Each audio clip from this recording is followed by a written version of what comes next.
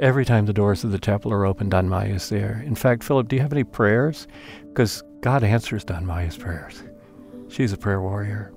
And I went away so impressed with the Lord of the universe, who looked on Don Maya and said, here is a woman who, by the standards of the world, is a total loser.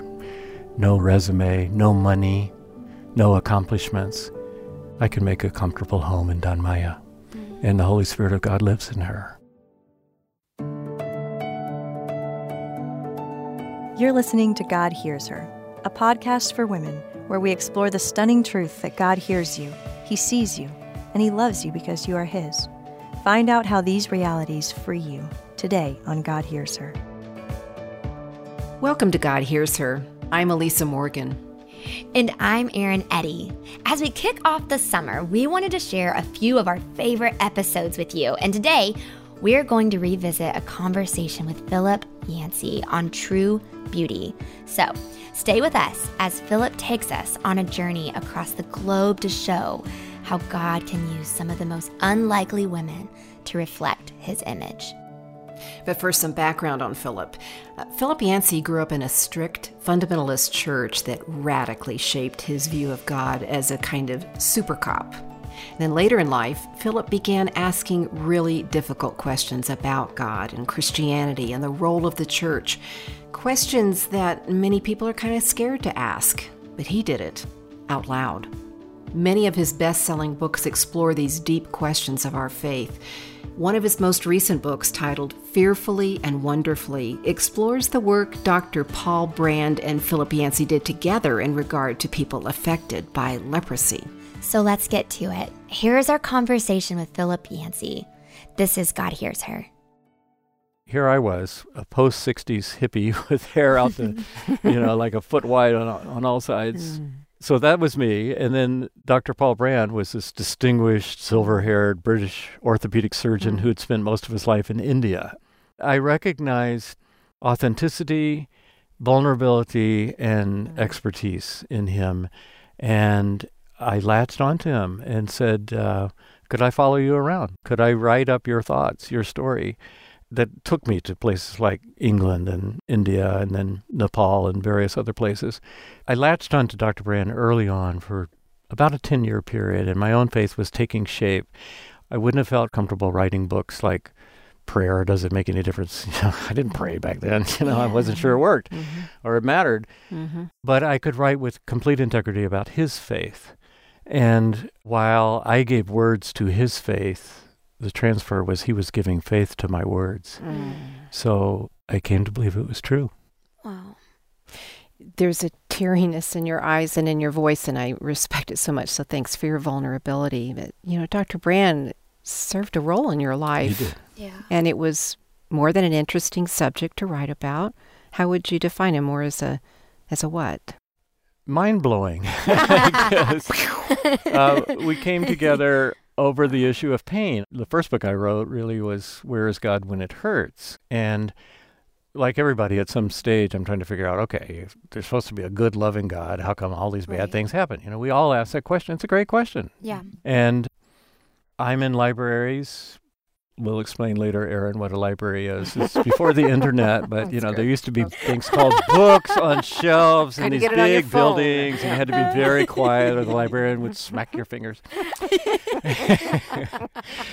And I'm reading books on the problem of pain, the curse of pain, God's mistakes in creating the world, these kind of books.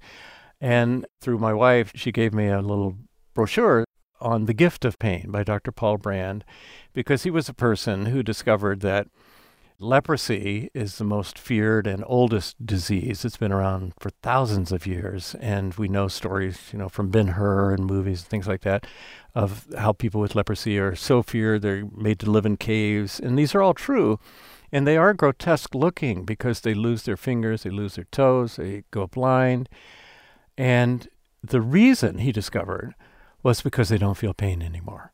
So they go blind because they lack that little pain cell that makes them blink. Wow. And their eyes dry out. They'll go all day long. I've seen this with leprosy patients. They never blink because we have a little subliminal pain cell that makes us blink every few seconds. And if you stop blinking, you'll feel that pain. Right. If you say, okay, for the next 5 minutes, I'm not going to blink, you'll regret that. And the same thing, they'll rake leaves in a yard all day with a splinter sticking into their fingers that they don't even know is there, and that will get infected, and gradually the bone gets absorbed. They'll wear shoes that are too tight. We know what that's like. You get a new pair of shoes, you wear it one time, man, this is uncomfortable, so you take them off, put your old slippers on. Yeah. You break them in. But a leprosy patient never breaks them in because it just wears down, and gradually he'll lose his toes. So Dr. Brand's perspective was, thank God for pain. If I had one gift I could give my leprosy patients, it would be the gift of pain. There are so many areas like that where this wise mentor had thought through a lot of the questions I thought only I had, you know, and he had reflected on those in great depth and guided me for about a 10-year period. And you tagged around the globe after him, and up close and personal as a mentor, almost maybe more than that at times, as your tears show as you even think about him. What did you learn, Philip? I know you. Forgive me if I'm a little bit intrusive, but I want to bring you out here. What did you learn about people and how Dr. Brand saw people, lepers, the least of the least of the least, and how you began to see Jesus in Dr. Brand? And how did it shape you? How did it change you? We live in a celebrity-oriented culture that's a very achievement-oriented culture, and we rank people by what school they went to, how much money they make, how high they rise in the corporate world, how many books they've sold, you know, depending on your area. And it's a capitalist economy. We're just barraged all day long with the message. What counts is how beautiful you are. What counts is how much money you make. I'll just tell you one little story that came after Dr. Brand had died. But I went to a leprosarium. I was speaking to a mission that works with leprosy in Nepal, which is the nation right next to India. We toured this leprosarium called the Green Pastures Hospital. One of the beautiful things about leprosy is that all of the major advances in the treatment and understanding of the disease come from Christian missionaries because they were the only ones willing to work with leprosy patients. Wow. Here are these great scientists, great doctors, but they wouldn't go near a leprosy patient. And so it was up to the missionaries, and God sent some very talented ones like Paul Brand and his wife Margaret. So we were being given a tour by a PhD physical therapist from Holland. And we walked through this courtyard as we're getting the tour, and I saw a woman over way across this courtyard, I'd say maybe 50 yards or so. And she had had leprosy for many years. She had no toes left. Her feet were all bandaged. She had no fingers on her hand. We just kept going, and we got a tour of the hospital. It took about half an hour. And when we came back, she had come all the way across that courtyard to the sidewalk. She couldn't walk because of her feet, so she moved by planting her elbows on the ground and dragging her body. So it was quite an effort for her to come all the way across that courtyard. She had heard our voices and wanted to meet us. And when I saw her right next to the sidewalk, I figured, well, she must be a beggar. You know, what else can you do in Nepal when you have leprosy? So I reached into my pocket and fumbled for change to see if I had some Nepali coins I could give her. Well, my wife Janet was with me, and Janet was a social worker with Down and Out in Chicago, and she had a very different reaction. She went over to this woman and knelt down beside her, put her arm around her. And the woman started singing. And, of course, we don't know Nepali. And she was singing, "Jesus loves me, this I know." We could tell by the tune. And the doctor who was with me said, "Philip, I want to introduce you to Danmaya. Danmaya is no beggar. She's the closest thing to a saint that I know. Every time the doors of the chapel are open, Danmaya is there. In fact, Philip, do you have any prayers? Because God answers Danmaya's prayers. She's a prayer warrior." And I went away convicted first at my snap judgment of Danmaya, and also so impressed with the Lord of the universe, who looked on Danmaya and said, here is a woman who, by the standards of the world, is a total loser. No resume, no money, no accomplishments, I can make a comfortable home in Danmaya. And the Holy Spirit of God lives in her. And I know a lot of people struggle with self-image and am I worth it? I guarantee you, whatever your problem is, it's not as bad as Danmaya's problem. I guarantee you. And yet, God can reflect God's image even in somebody like that. It was a lasting lesson. And I guess that's what I took away from Dr. Brand, because I met some of his patients, and he and his wife would spend 10, 12 years working with them. Surgery after surgery, redoing tendons, reshaping hands, rebuilding feet, trying to figure out what shoes work best. Just painstaking, grueling work. Why? Because he believed that people like Danmaya were worth it, because they're beloved of God. They can and do contain the image of God. That's such a beautiful story. I can't help but think about many women that I know that are in my life that they may not have any sort of resemblance of like deterioration of their bodies physically, but inside they're just eating at themselves. They have a lot of childhood wounds that they repeat in their mind, the trauma that their dad said to them growing up, or that their mom said to them, or their sister. I even know for myself, there was a moment in my life where I felt like I just didn't want to exist anymore. And while physically I looked like healthy and happy and I'm a bubbly personality, inside I felt like I was dying inside. I felt like I was deteriorating. And I think that's what's so beautiful about that story is I can't help but think about your wife that got on the ground with her and put her arm around her. And how many women need that for them to put their arm around and go, like, I'm here and I see so much beauty in you that you don't see, that you might be wrestling with internally. Oh, Erin, that is so beautiful. And when we come back, I'll ask Philip about another group of women too, Dr. Brand's wife and Philip's wife, who some would say have been overlooked. And I'll ask him to speak to women who feel like they serve in the shadows. So stick around to hear two amazing stories and how these influential men have intentionally made space for their wives to be all that God has made them to be. Right here on God Hears Her.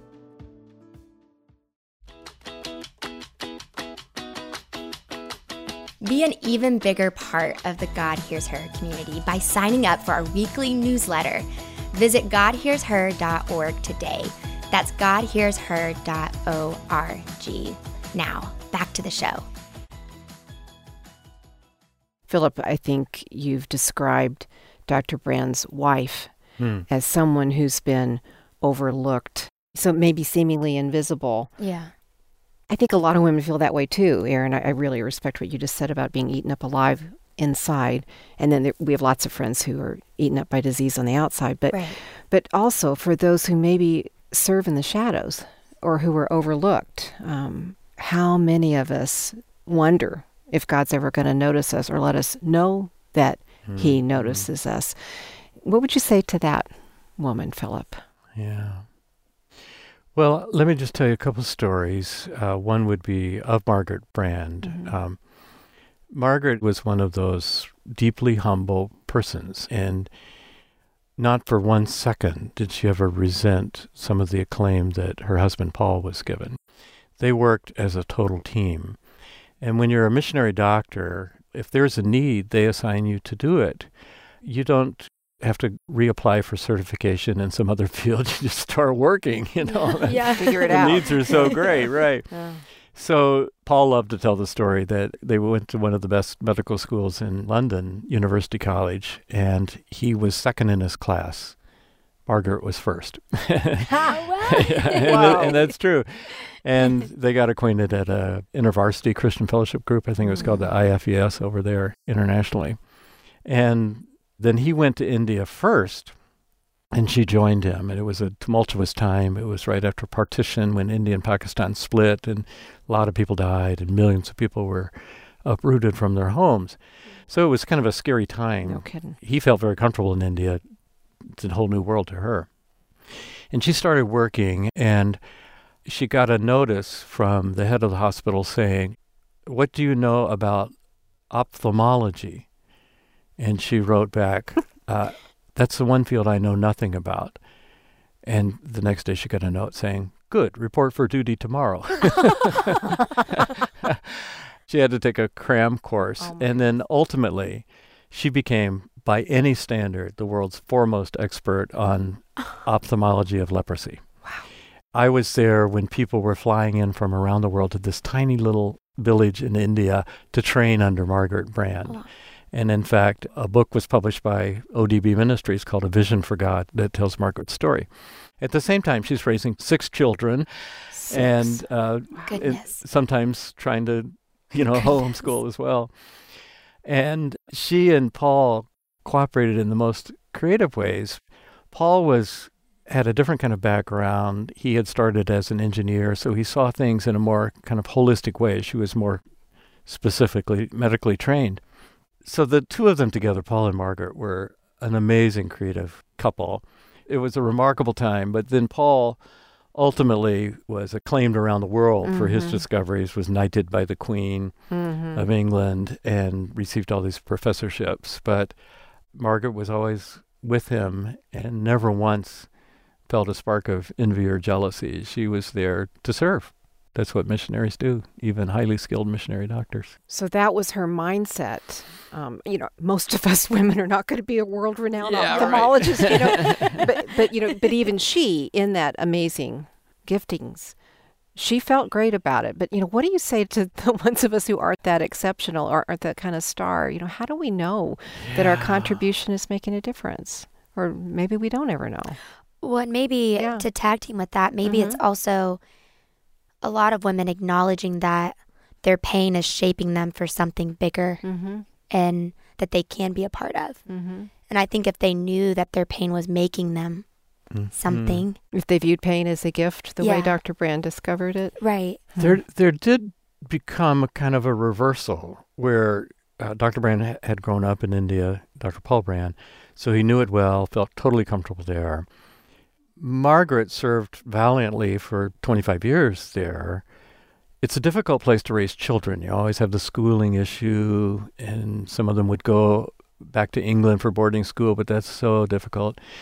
And so there was a certain point where Paul had an offer to go to a leprosarium in the United States, in Louisiana, and it was a research center, and he thought, I can do a lot of good for the world just by working in a laboratory. It's not as fun as surgery and doing my own stuff with my own patients, but he was open to it. And then they offered a very good position to Margaret, and it solved some of the schooling issues because they had a couple of kids still at home. So Paul kind of reluctantly, for Margaret's sake, accepted that. When he came, however, the management of the hospital had changed, and there was a very jealous surgeon who would not let him perform surgery for years. Wow. And that was the deepest. It would be like somebody telling me, you can't write for the next 5 years. I'd say, I'm going to another country. And he would just check in with her and say, are you happy here, Margaret? Oh, I love it. It's and the kids are so happy. And he'd never let her know how deeply unhappy he was. So she had sacrificed for him, in a sense. And then the last third of their life, he sacrificed for her, which is a beautiful, loving example of how teamwork works in a marriage. Do you think, perhaps the woman you know the very best, your wife, Janet, and you've been married almost 50 years now, have you seen her experience a kind of being overlooked, a kind of not being seen or heard? And how have you seen her grow through that? Right. Janet comes from a family of 6 girls, and she would tell you that her main challenge in life is not being invisible. She doesn't want to be invisible. She wants to have her place at the table. She doesn't want to be overlooked. And those who know Janet, and you're one of them, Elisa, you don't have to worry about Janet being seen or heard. She's a flaming extrovert. She will be seen and heard, And that's just kind of her DNA. Okay. That's what she does. Okay. And for, I guess, most of our married lives, she was the person with the external job, and I had the interior, introverted job. From the age of 30-something on, I've been at home as a paranoid, introverted, writer. And she had a vivid career, first as a corporate person, as a marketing manager, and then as a social worker, where she really found her calling. And then later, we moved to Colorado. For me, it was great. Doing the same thing I did in Chicago, but with a much better view, and no people around. I get more work done. Right. But it was not a good place for her as a social worker, because in the town we lived, there are more animals by far than people. Oh, wow. So there, Janet became a hospice chaplain. And then, as my book started being published in different countries, especially, I would be called to go to Korea or Japan or Africa or places. It was a deeply sacrificial act. She said, okay, I'm going to give up my own career and travel with Philip. It was a very hard thing for her because she was a very career-oriented person. And she's by now in her 50s, so she had already had quite a career behind her already. So when we do travel, it works like this. I'll speak maybe at a conference on leadership, and then they have a book signing. And in these other countries, they really like having their book signed, and they like having a little selfie taken with you, So this drives me crazy. It's much harder than speaking.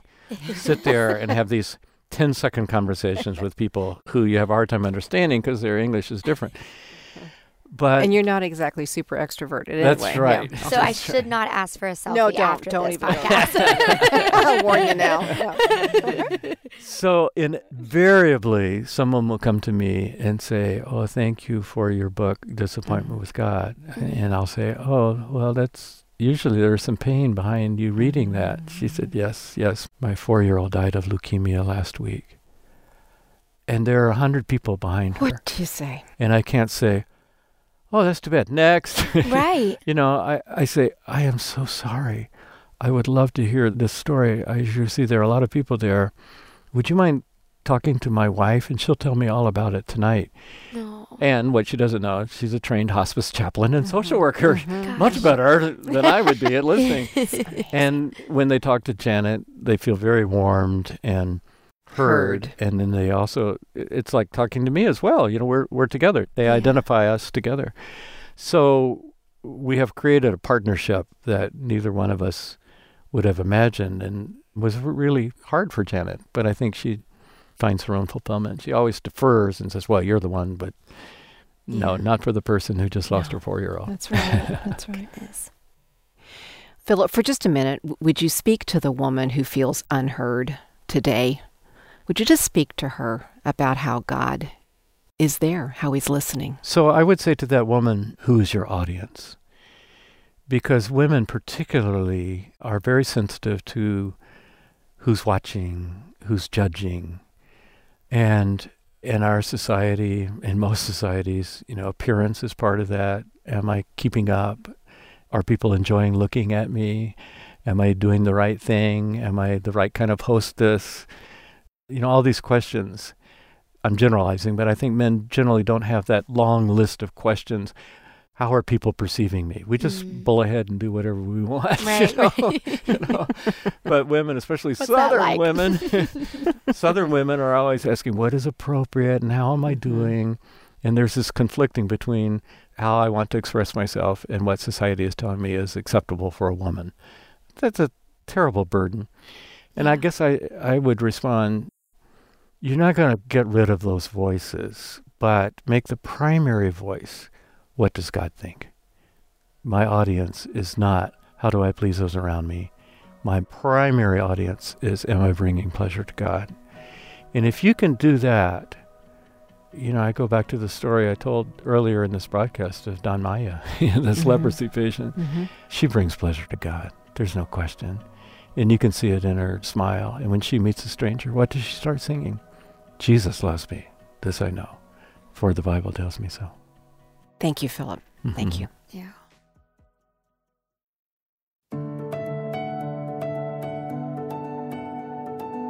Before we close out today's episode, just a quick reminder that the show notes are available in the podcast description.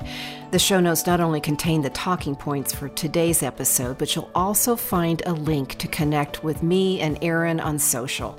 So check out the show notes on our website, godhearsher.org. The show notes also contain a link to sign up for the God Hears Her newsletter, featuring helpful articles and stories from women just like you who are discovering what it means to be seen and heard by God. Thanks for joining us. And don't forget, God hears you. He sees you. And He loves you because you are His. Today's episode was engineered by Ann Stevens and produced by Daniel Ryan Day and Mary Jo Clark. And we also want to give a quick shout out to Jim, John, and Laura for their help in creating the God Hears Her podcast. Thanks, y'all. God Hears Her is a production of Our Daily Bread Ministries.